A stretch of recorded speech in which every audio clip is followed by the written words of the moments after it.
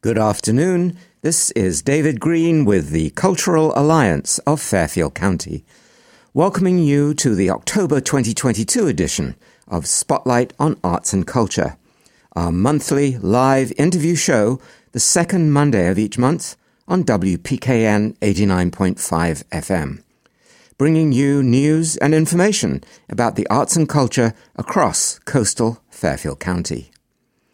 This month, we have a double header. First, we welcome Randy Cohen, Vice President for Research at Americans for the Arts, in an interview recorded this past Friday. And then we welcome Suzanne Kachmar, Executive Director of City Lights Gallery and of the Bridgeport Art Trail, and other guests, to preview highlights of the Art Trail coming up November 10th to 13th. But first, let us welcome Randy Cohen. So, Randy, thank you so much for joining us today. So please tell us first about Americans for the Arts. What is it? And when did you start working for AFTR, as I believe it's called? Yeah, well, thank you. And it's great to be with you. Thanks for having me. Americans for the Arts, we are a national advocacy organization for the arts. And quite simply, we're just trying to make sure everyone in this country has the opportunity to participate, to engage, to personally create, to have the arts as part of their lives. And to do that, as we know, our community organizations, our nonprofit organizations require support to help make the arts more accessible. So we try to get more funding for the arts, more favorable policies for the arts. We try to make sure every child in this country is receiving a quality arts education. And then as to how long I've been doing it, you and I have known each other for a couple of decades. And I started there in 1991, so 31 years. Yeah. I'd like to say I was in middle school when all that started, but I was actually an adult. Right. So how's it changed? I mean, you've been there for 30 years. When you're in an organization for so long, sometimes you don't notice. It's like a frog in boiling water, right? You just don't notice the changes. But looking back, there have been quite a few changes just recently. How would you say this organization has evolved? Well, I'd say it has grown considerably. I think it's a resilient organization, but when we started, I was one of 7 people. We were small, we were scrappy, we were serving local arts agencies, arts commissions, organizations like yours. And over the years, in addition to that, the advocacy and the leadership work expanded more. And so we really tried to start to make sure business leaders understood the value of the arts, and government leaders, and also making the case, expanding the case making, for the arts is just something. It's interesting. When we come to town here, we'll be talking about economic impact of the arts. When I first did this study, in the early 90s, I got a lot of pushback from the arts community. How can you talk about the arts this way? This isn't what the arts are about. They're food for the soul and the character and the richness of our community and, core to our humanity, which of course is absolutely right. But the fact is, hey, good news. They're also good, for the economy. And it turns out for education and healthcare. And over the years, we, and of course, so many others, we do our small part, and then we try and gather all the phenomenal work done by others. Unite the research of how the arts strengthen our communities and us as people, cuts across all aspects of our lives. So in a way, what we've really learned is through this research, the arts really are central to our communities and to our humanity because they just make everything better. Creativity. I mean, it's fundamental to our humanity. So you really are the principal advocacy organization for the arts in this country. Yeah, and there are a lot of organizations that do it, but that's our what we really put our focus on is, the federal arts advocacy and through, partnership and alliances, in advocacy, sometimes folks ask like, well, how do you be a good advocate? Because there's a whole library there and I don't want to read all those books. And, you can break it down to three questions. What's the message? Who gets the message? And who delivers the message? In a way, that's how I think of our work. What's the message? Well, we're going to talk that, arts in Fairfield County is a $235 million industry. It's almost $1 billion industry. That's just the nonprofit arts and culture industry, almost $1 billion across the state of Connecticut. And it supports jobs and it generates government revenue. So that's a message. Who delivers the message? Well, here we are, me and you and all the people we work with. Well, who gets the message are those decision makers, right? Who are the authorizers in our environment? But who delivers the message actually is what I think so powerful, because in a way we're the usual suspects, and when I go up to Capitol Hill, they see me coming a mile away, right? Guys cover up their wallets, the ladies lock their purse in the drawer. But when we can bring, a hospital CEO and a school superintendent, when, at our city council hearings, when we have high school students, doing poetry, and we have community organizations playing music or singing. So everyone, trying to get everybody to bring the message is really. And certainly here, we're trying really hard to expand the message. There's a really big push now to get the legislators involved. After the wave of ARPA funding, everybody now is, really getting ready to extend that, to say, look at the impact that we're having, which of course takes me to research. So you're vice president of research. So in order to be a good advocate, you need good research, right? How do you do that? What do you do? What is the range of things that you're engaged in terms under this umbrella of research? Yeah.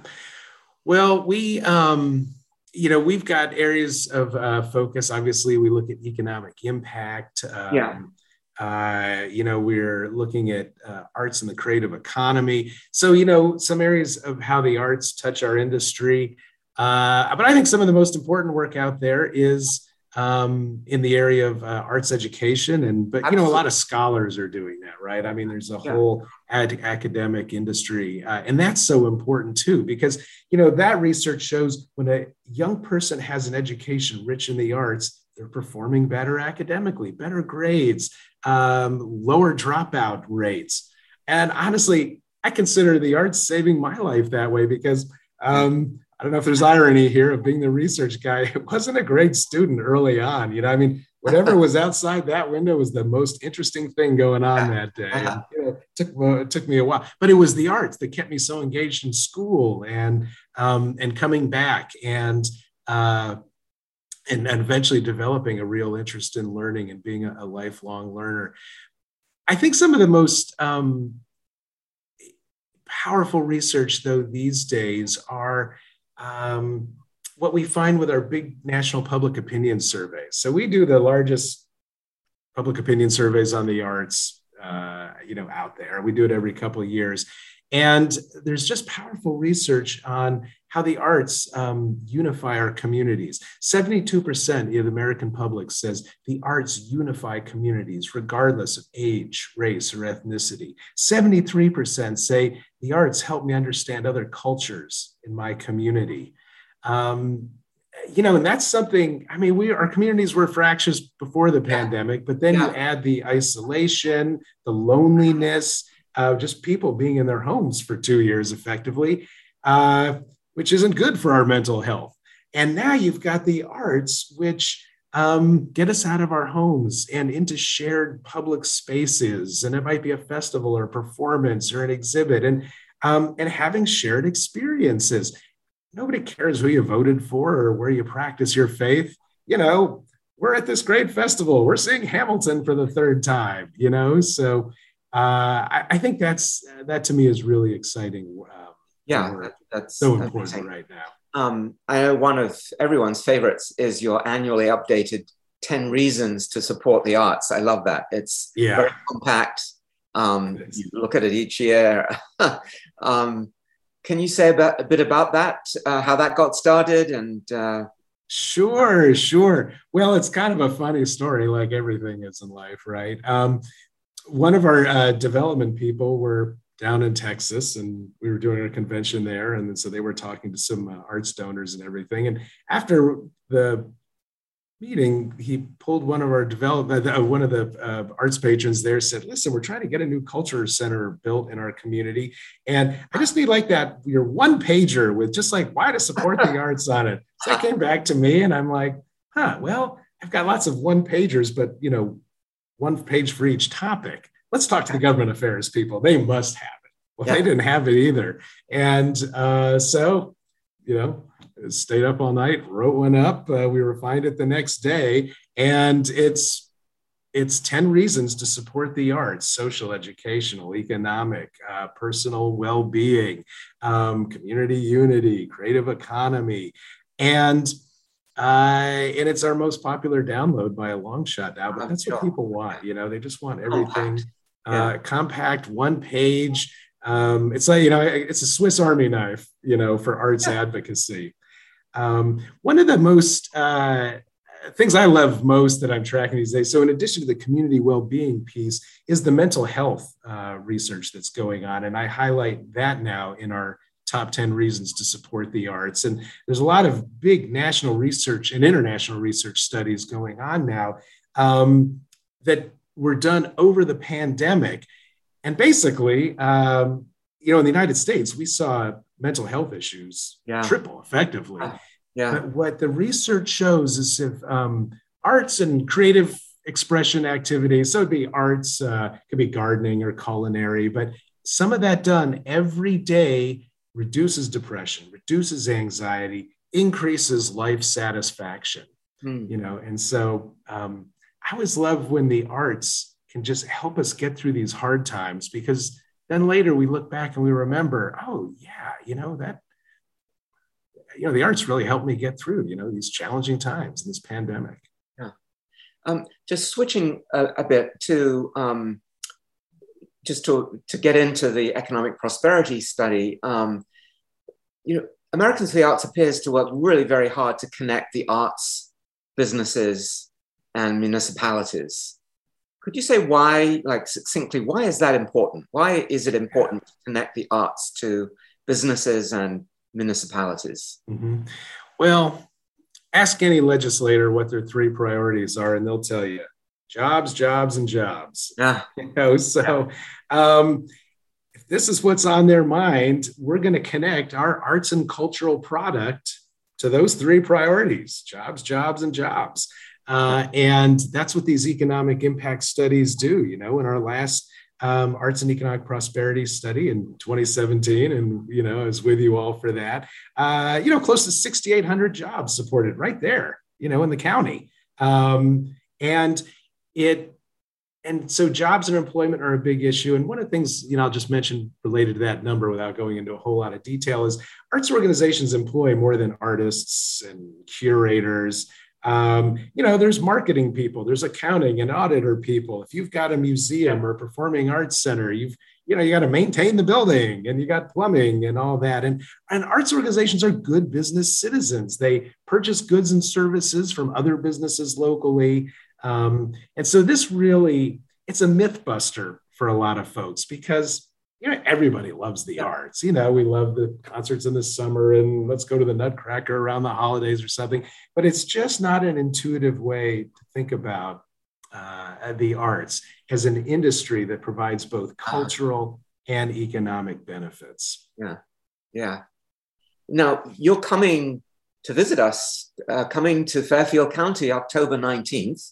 Yes. And we've arranged breakfast, lunch, and cocktails for you to meet different cross-sections of the arts and cultural community here. And the point of the visit, really, I think, is to get people excited about this study, the Arts and Economic Prosperity study. Now, I don't want to give the whole game away, but can you just tell us succinctly what the AEP, the Arts and Economic Prosperity Study, is, how it got started, and why should people care? Yeah.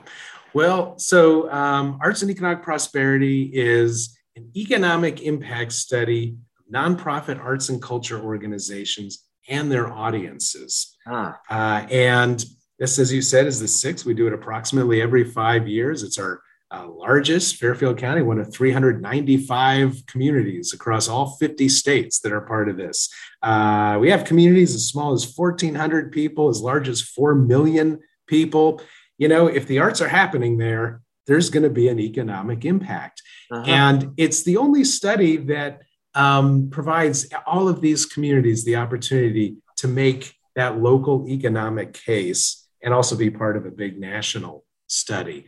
And so we look at, when I say nonprofit organizations and cultural organizations, yes, nonprofit, but also municipal organizations, really community serving arts programs. So, you know, it might be an arts program or a music series at the library, you know, and or, you know, a program at a social service organization, that type of thing. So it's the largest. This one's also the most comprehensive and inclusive one. You know, we've noticed and observed in our past study an underrepresented representation of BIPOC organizations, Black and Indigenous people of color organizations.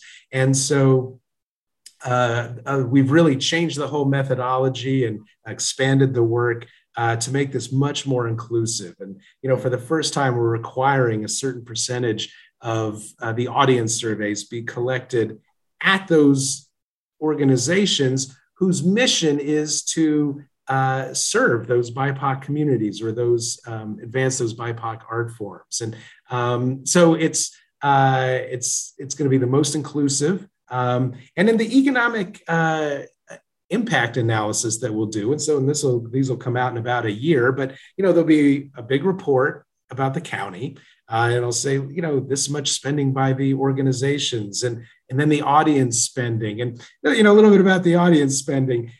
You know, when we go to the arts, it's an event. You know, we may drive there and pay for parking and go see the show and go, you know, have dinner, and, you know, you got little ones at home. You double the cost of the evening on babysitting. You know, we found in the last study in Fairfield County, the typical attendee to an arts event spends about $34 per person per event, not including the cost of admission. So the arts are good for all these local businesses. The arts are also good for local development, because what we found in our audience surveys is 1 in 5 people came from outside the county to attend that arts event. And then, of course, they spend, a lot more. They spend about $44 per person per event.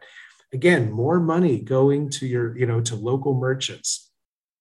And I think one of the most fascinating pieces of this is we asked all those non-local attendees a really simple question. Why are you here? We're glad you're here. Thanks for coming. 90% of them said, we're here specifically for this arts event. You know, we asked them, are you here for business, visiting family? They said, no, we came for this arts event. So the arts bring people to the community. They come to enjoy, you know, their cultural resources and cultural riches there in the county. And, you know, they're helping out local businesses along the way. And so that's a really important message. Why are we doing this? Because we're sending the message that the arts are an industry, that when we support the arts, you know, with public funding, with county, with city support, when we make our personal donations to the arts, we make them for a lot of reasons. But now we know those dollars aren't disappearing down some black hole of goodness. You know, it's giving back to the community in so many ways. And, you know, the results of this, I remember the last time around 5 or 6 years ago now, we produced a little infographic sheet, and it's powerful stuff. And it's great for us to present to municipal leaders or to legislators. But then for all of our member organizations, you know, it's really good material for them to use as ammunition. It's not you giving us money, it's investing in us so that we can make greater return to you. So it's a real full circle there. There's a whole ecosystem. Yeah, it's a win for everybody. But unless you do the research, you don't know. And so I'll say also, in addition to that, larger county-wide report, we're doing an additional analysis on the economic impact of the BIPOC organizations and their audiences as well, to provide, to document, the economic impact that's happening there. Because honestly, what we see nationally is, maybe these organizations have always participated in the past, but sometimes they say to me, Randy, we're part of it. We get the economic impact study. It's important for advocacy, but you got to know, when the funding comes by, organizations that look like mine, organizations of color, are not competing as well. And so, there's, 100 things that have to be done in this world there, right? But this is going to be one real solid piece. And we've got, the methodology, the surveys, all of that. We've got people from the BIPOC community. We've got researchers who've really helped us rethink, reimagine how we're executing this study. So it's very exciting. Yeah, it's great to hear that it's a really dynamic survey and that it's really responding to what's going on. Well, we're really looking forward to you coming visit us in Fairfield County, October the 19th. We're trying to rally the troops here. But your stop here is one in what? I don't know. How many visits are you doing? What's the tour that you're on? Well, this is sort of a tour before the study, just to, help rally folks, talk to the community, because when you go to an arts event and somebody shows up, with a little necktie and a badge that says, will you do this survey for us and tell us about your expenses? Those are the audience surveys. And, we're going to do a bunch of them in Fairfield County. And so I hope everyone will please trust this. It's not a political survey. Everything's confidential. We don't care who you're voting for. It's not election related. It's just tell us related to this arts event, about your spending. And then there's also a couple of social impact questions that are new that we're also asking about, this organization or event that you're at and what it does for community pride and, the importance of being there in the future. Sorry.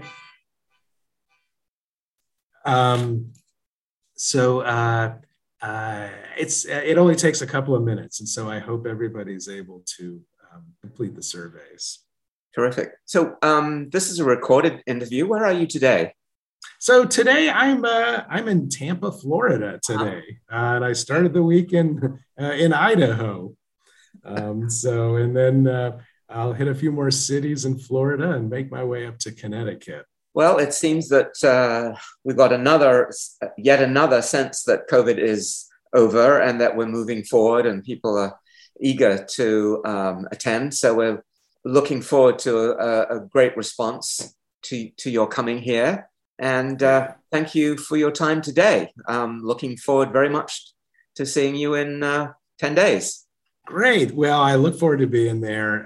And the community is wonderful. And I love Connecticut. I've got family in Connecticut, so I get up there a lot. And so it's an area near and dear to me. And so anything y'all ask, I'm here for you. Okay. That's great, Randy. Thank you so much. Thank you. Thanks for having me. Yeah. Bye. If you're just joining us, this is David Green with the Cultural Alliance of Fairfield County and the October 2022 edition of Spotlight on Arts and Culture, our monthly interview show on WPKN 89.5 FM. Our program today first introduced Randy Cohen, Vice President for Research at Americans for the Arts, in a recorded interview about himself, Americans for the Arts, and the Arts and Economic Prosperity Study, now underway. The second part of the program today is dedicated to highlights of the upcoming Bridgeport Art Trail with Suzanne Kachmar Executive Director of City Lights Gallery and of the Art Trail, and other guests. So let's turn to the upcoming Bridgeport Art Trail, November the 10th through 13th. I'm delighted to welcome our good friend and colleague Suzanne Kachmar, Executive Director of City Lights Gallery and the Bridgeport Art Trail. And with her today in the studio is artist, gallerist, entrepreneur Chris Dam, founder of Ursa Gallery at Bridgeport. And later in the show on the phone, we'll have artist Richard Collini and President and CEO of Bridgeport Downtown Special Services District, Lauren Coakley-Vincent. So, Suzanne, welcome, and here we are again. Yeah. 14th Bridgeport Art Trail. Yes, thank you so much for having us. Oh, not at all. Congratulations, not only on reaching this far, surviving the difficulties of two art trails in the thick of COVID, but also with what seems lined up to be the biggest and best BAT ever. So for those who don't know, tell us what the Bridgeport Art Trail is and why it's important. Well, we call it a citywide open studio and art celebration, and it's kind of like a arts homecoming for some of the arts community locally. Yeah. You know, November and October, I should say, is the open studio kind of season. You know, Stamford, New Haven, and Bridgeport, and I think even Hartford. So artists know, and the people that support or are interested in these kind of events, they know this is the time of year that they can go visit art studios. And one of the really cool things about this is that you get to go into artist spaces that normally aren't open throughout the year. So we do have events happening, for example, at the Bijou Theater, the Klein, Housatonic Museum of Art, but getting into artist studios and seeing how buildings have been repurposed from factories and warehouses to places where art is made is really very interesting in and of itself. And then you get to see the new art that artists are making. So that really is the core of the trail, is the artist studios. And there is no other place, it's certainly in Fairfield County, that has so many artist buildings. And they're all really full. Yeah. There's hardly any open vacancies in these spaces right now. I wanted to just count up and see how many we have. How many studio spaces we really have? 1, 2, 3. We have about 6 of them. I mean, including the Reeds building where people live and work. So, yeah, there's a lot to do. And those are open on Saturday and Sunday. On Thursday, it's generally, we kind of focus on downtown art venues because there's a good number of those in a few blocks. And we have our big kickoff party on Thursday night. It used to be primarily at the Reeds Art Space, the downtown gallery, which, you know, we could have 350 people in there at a time, 500 or 600 people come throughout the night.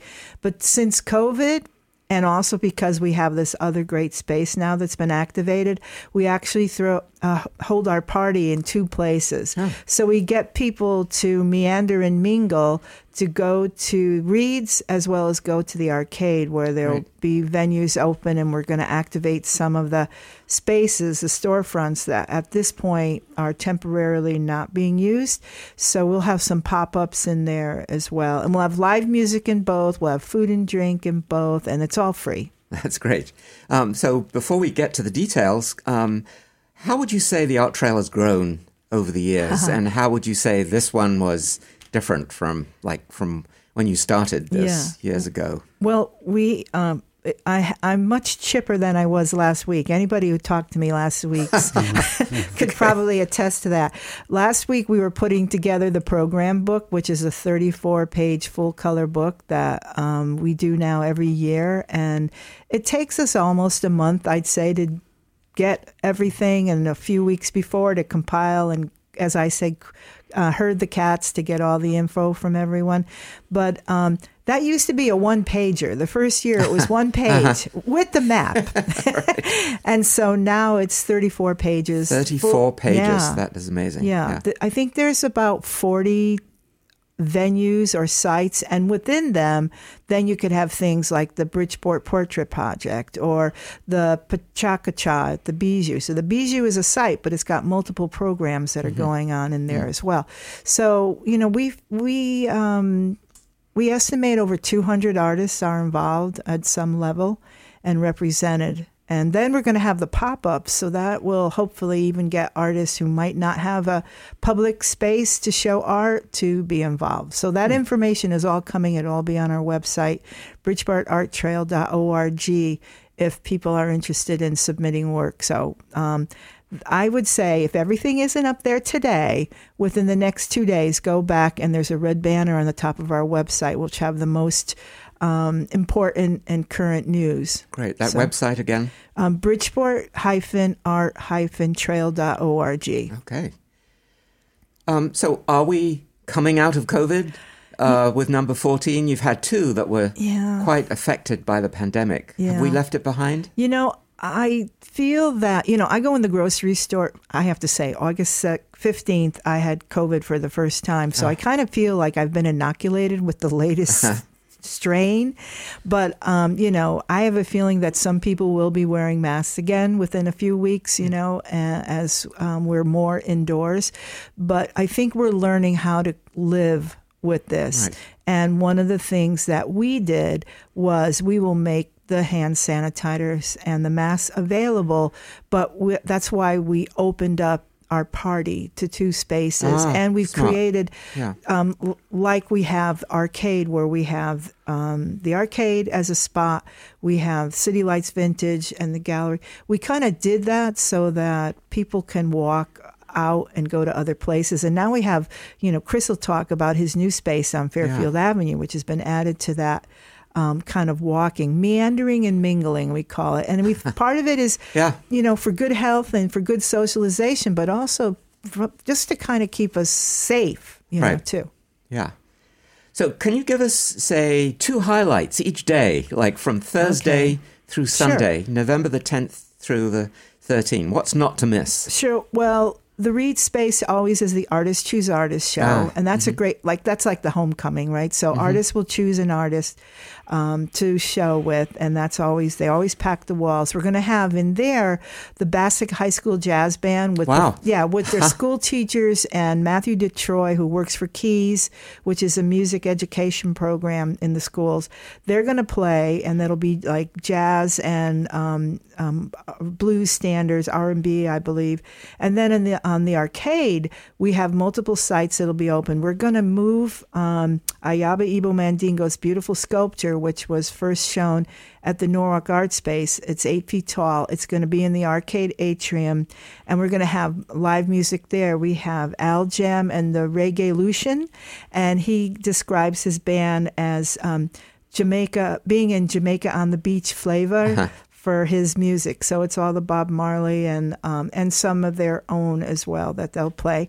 That'll be a 5-piece band. And then, let's see, Friday, Lauren will be talking about the new art downtown, the new public art that's happening downtown. Chris will also talk about his piece. He's got a new canopy piece going up by Reed. So there's going to be, that'll be, instead of a pub crawl, it's a public art crawl. Lovely. I love it. Yeah. So that'll be a mixture of looking at art and enjoying some nice beverages along the way too.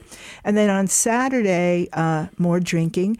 We have a mimosa and music at the Nest in the morning, and and then we'll have an art talk. So we figure after they have a mimosa, you know, the artists might want to walk around and talk about their art a little more. We also are going to have in 2 sites Cardi, which is a mobile art museum bus, which will be at American Fabrics and the Nest over the weekend. You can find out those dates there.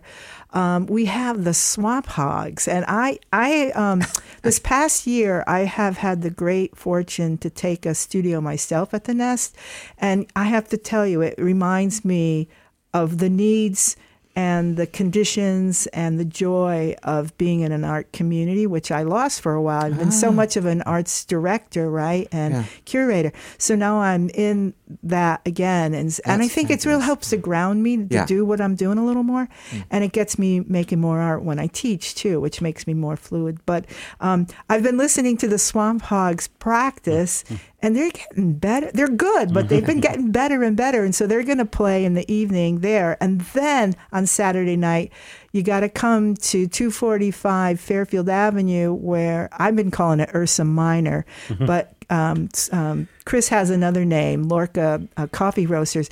We're going to have punk rock on Saturday night in the evening on Fairfield Avenue, and that's because right next door to where Chris was, I had my first art studio above Murphy's Law, which was Pogo's, which was a punk bar.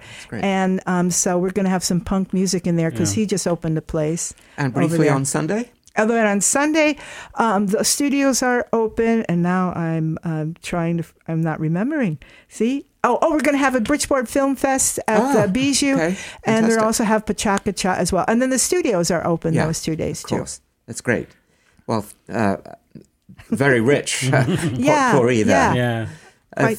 So, Chris, let's turn to you. Tell us a little bit about yourself. You're an artist, a gallerist, an entrepreneur. That's pretty much, I guess, what I do. I started off as an artist and painting, and eventually opened up a gallery in Brooklyn in 1998. So I've been an art dealer for about 24 years, and so what brought you to Bridgeport? Well, I would say location, infrastructure, high density of population, economic advantages. That, as far as the business goes, was my draw to Bridgeport. And as far as the city goes, the architecture, the being close to the sound, and just it's a beautiful city. So that's another thing as well. And also the great art community, which Suzanne is a huge part of in the Bridgeport Art Trail. So that's probably the encompassing things. So what's interesting is that somehow you were tired of Brooklyn, and Bridgeport was like the new Brooklyn in some fashion. I have to say, I went to the Open Studios in Bushwick, which is kind of a large concentration of artists, and that was a couple weeks ago. And we actually in Bridgeport do a better job. Well, Suzanne does a better job. So I have to say that we have more studios and more to see here. So and it's just it's just a perfect place for creative people to kind of conjure and make something happen. And we have the spaces available, and hopefully there'll be more studios being built out, and it just seems like it could be a really great epicenter for art in general, not just in Connecticut, but worldwide and nationally. So I just So it sounds like you have great ambitions. Tell us a little bit about your new space and what your event will be in the Art Trail. So I just recently acquired a space, 247 Fairfield Avenue, which is right next to the Bijou. And right next to us here at WPKN. Yeah, right next to WPKN. Fabulous location, yeah. Yeah, and first I purchased a roaster, so I'm going to be coffee roasting. And my sister started a business called Lorca after the poet in Stanford 10 years ago, which I helped her with building, and I helped her throughout the pandemic. I worked there for a couple years. So I just kind of starting a coffee shop and a roaster, and her business has had great success. It's probably on Yelp the most popular coffee shop in Connecticut. And we have great art up there that I curate. I mean, of course, that's my opinion, but anyhow, so that, and then the gallery Ursa, which is so something that I started here in Bridgeport 2 years ago, almost exact. We started on the trail in the depth of the pandemic. I signed the lease before the pandemic and started opened the gallery 2 years ago, which was very conflicting time to open up a gallery. But and that's in the arcade. That's in the arcade, yeah, which is an amazing building, and just fell in love with the building in general. And I have had a studio in the arcade since 2016, but started the gallery 2 years ago. And then we just continue, mostly conceptual shows. We have a couple shows coming up during the art trail. One's called Drawing in the Dark, and it's sort of an immersive show where people are going to be in the dark with little LED flashlights. Sounds amazing. Yeah. And then we have another show called Bringing It Downtown, which is trying to gather artists from all over Connecticut and just bring them downtown. And so we're working on the promotions of those. And then Suzanne, of course, is also curating in the arcade. So we're kind of combining efforts. And it's just a great supportive community here. And having Suzanne and other people as well, it just feels right. I've been here since 2016, and I'm finally pedal to the metal now to try to get things going. So it's, we are also going to Miami in December. So Bridgeport's going to Miami, the gallery. So that's another thing that we're... So two things. So tell us a little bit more about, you're going to have a gallery in the cafe as well? Is that a plan? We have, that's kind of, Suzanne's bringing a punk band, and we're doing I have a studio right now at the space. It's not, the space is still really, really raw. Yes. There's no... So perfect for a punk concert, right? Yeah.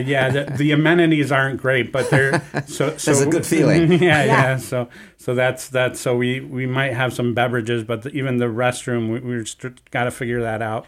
It's things like that. So yeah, it's just a raw space at the moment. So we're hoping to eventually be open within the next 6 or 7 months. Have the coffee shop, and also we're bringing Ursa down to the location. So they're going to be separate entities, the coffee shop, Roaster, and Ursa. So Lorca and Ursa are going to be separate entities. My sister's run a successful coffee shop for 10 years, and I've been an art dealer and run a gallery since 1998. So sounds like a perfect combination. So we're trying to combine our efforts. So thank you, Chris. Sounds very, very exciting. Yeah. If you're just joining us, this is David Green with the Cultural Alliance of Fairfield County and the October 2022 edition of Spotlight on Arts and Culture, our monthly interview show on WPKN 89.5 FM. Our program today first introduced Randy Cohen, Vice President for Research at Americans for the Arts, who, as part of the Arts and Economic Prosperity Study now underway in our region, will be visiting us Wednesday, October 19th. The second part of our program is dedicated to looking at highlights of the upcoming Bridgeport Art Trail with Suzanne Kachmar, Executive Director of City Lights Gallery, Chris Dam, founder of Bridgeport's Ursa Gallery, artist Richard Collini, member of the American Fabrics Artist Building, and Lauren Coakley-Vincent, President and CEO of Bridgeport's Downtown Special Services District. We'll take a short break now to bring on our other two guests.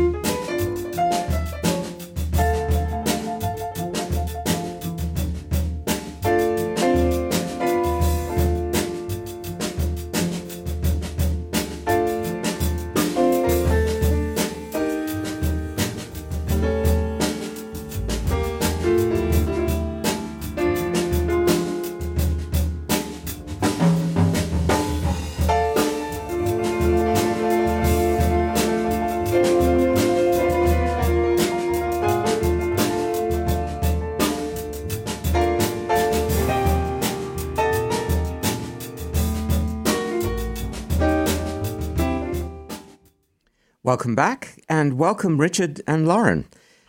Hi. Thank you. Hey, so turning to Richard, now you're an artist at the American Fabrics Building and are organizing a number of art trail events there. Tell us first a little about yourself, Richard, something about your work. I usually introduce myself as a textile artist, first and foremost. Mm-hmm. My chosen work is in quilting primarily, and the majority of the things that I make are either recycled, repurposed, or using organic fibers. That's great. How long have you been in Bridgeport? I moved to Bridgeport in 2003, and I set up my studio at the American Fabrics Building in 2008. So what brought you here? I had just graduated with my master's in fine art in textiles from the Rhode Island School of Design and secured a job with Denise Schmidt Quilts, who was another artist in the American Fabrics Building. So I moved to Bridgeport to work for her. That's great. And you, it's working, and you stayed. Yes. She actually rather sneakily took me real estate shopping when she bought her house. And I discovered the Bridgeport house market and bought a wonderful place down in Seaside Village and have been here since. Fantastic. I gather you recommend it to other artists. Absolutely, yeah. So tell us a little bit about what you'll be doing at the Art Trail. What are you most looking forward to? So we have been having open studios in the American Fabrics Building, goodness, for 15, 20 years now. Mm-hmm. The building is open to the public. It's a totally public-facing event. It's an opportunity for the community to enter the building and see what working artist spaces look like. It also is a sale for a number of the artists in the building. It's one of the few opportunities we have during the year to actively sell our work to anyone in the public. Most of us during the rest of the year are either seeking gallery shows or selling directly to clients. That's great. So it'll be open all 4 days of the Art Trail, or just the weekend? Just the weekend. So the Saturday American and Fabrics Sunday Building is open. It'll be open Saturday and Sunday, November 12th and 13th from 10 until 5. Great. So a question I'm going to ask everyone. What do you think the Art Trail brings to Bridgeport? Should I start? Yeah. As I mentioned, it's a public-facing event. So it's just a total community-minded event, and it's free.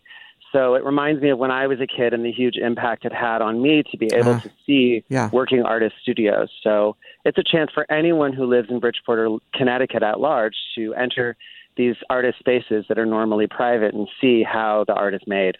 That's great. Well, thank you very much, Richard. Let's turn to Lauren.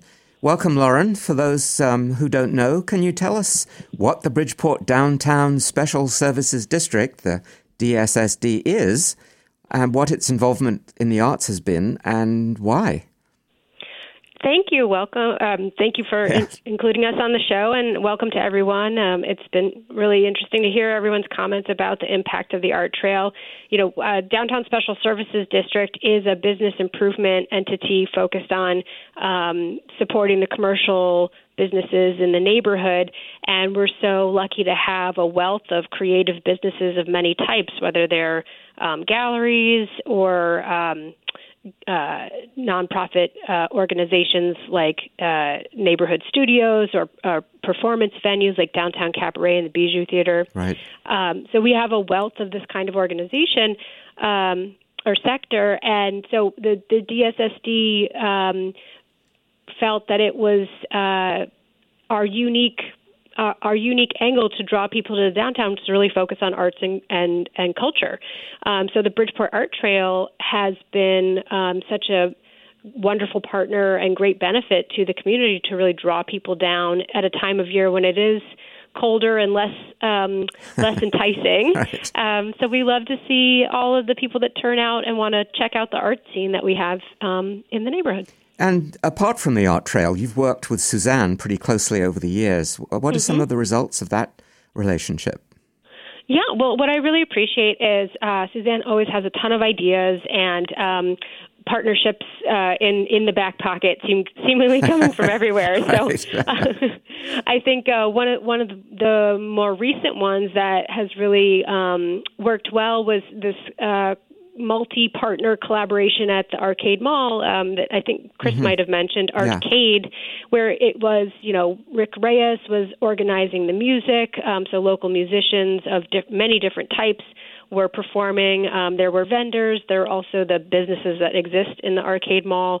Food, music, and some arts and culture. It became a real draw to the neighborhood, and it really touched on many different interests of different target audiences. Right, and really pulls people downtown, which is what everybody wants. Right? Exactly, and going from destination to destination. I think that's what really worked. It was not just the Arcade Mall, it was also City Lights Gallery and a few other spots along the way. So. Now, you have a public art walk that you'll be running during the art trail. Tell us about that.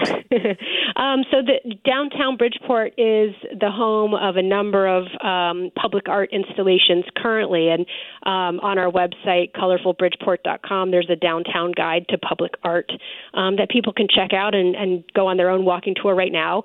And I'm happy to share that we'll have 5 more murals up by the art trail by our pub crawl day. Fantastic. Or night. Yeah. Yes.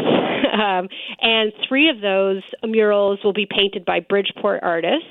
And the two others, artists from Hartford and one from Brooklyn. So we're staying pretty local, pretty regional with our investments in the arts here.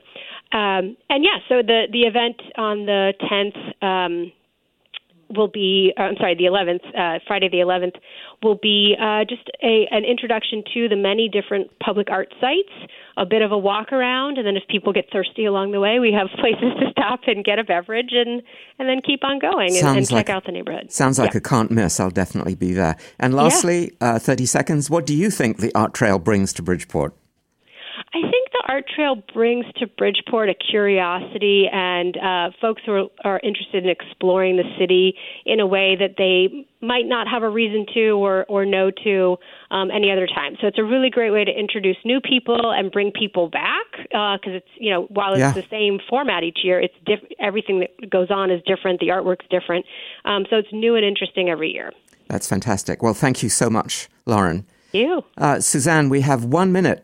Back to you to wrap up. So, any last thoughts about the art trail? Oh, God. Well, we just talked about the arcade, and I just want to say we're going to have the Oddities Bazaar, which we did last Halloween, which was very popular. So we are going to have that in the arcade as well on Saturday. And I just want to say bridgeport-art-trail.org. This is a weekend not to miss in Bridgeport, from the Klein to the Bijou to the different spaces to see. It's really something. And a lot of hands-on, family-friendly workshops will be happening too, and live music. So there's something for everybody. Yeah, and that mixture of being able to go into, did you say 200 artist studios? Oh, yeah. No, not 200 artist studios, but working with 200 artists. I never counted how many but there's 6 spaces alone. Yeah. Some of them do have 30 artists in them. That's so great. It's might not be too far off. All right, well, we're looking forward to seeing thousands of people coming to Bridgeport on November the 10th to the 13th. Thank you so much, Suzanne and Chris, Richard and Lauren, for your input today. Thank you. This is David Green with the Cultural Alliance of Fairfield County. You have been listening to our October 2022 edition of Spotlight on Arts and Culture, our monthly interview show on WPKN 89.5 FM. Today, we first introduced Randy Cohen, Vice President for Research at Americans for the Arts, and in Part 2, previewed highlights of the upcoming Bridgeport Art Trail. hearing from Suzanne Kachmar, Executive Director of City Lights Gallery and founder of the Art Trail, artist and gallerist Chris Dam, artist Richard Collini, member of the American Fabrics Arts Building, and Lauren Coakley-Vincent, President and CEO of Bridgeport's Downtown Special Services District. You can hear the show again on WPKN podcasts on SoundCloud. I'm David Green with the Cultural Alliance of Fairfield County.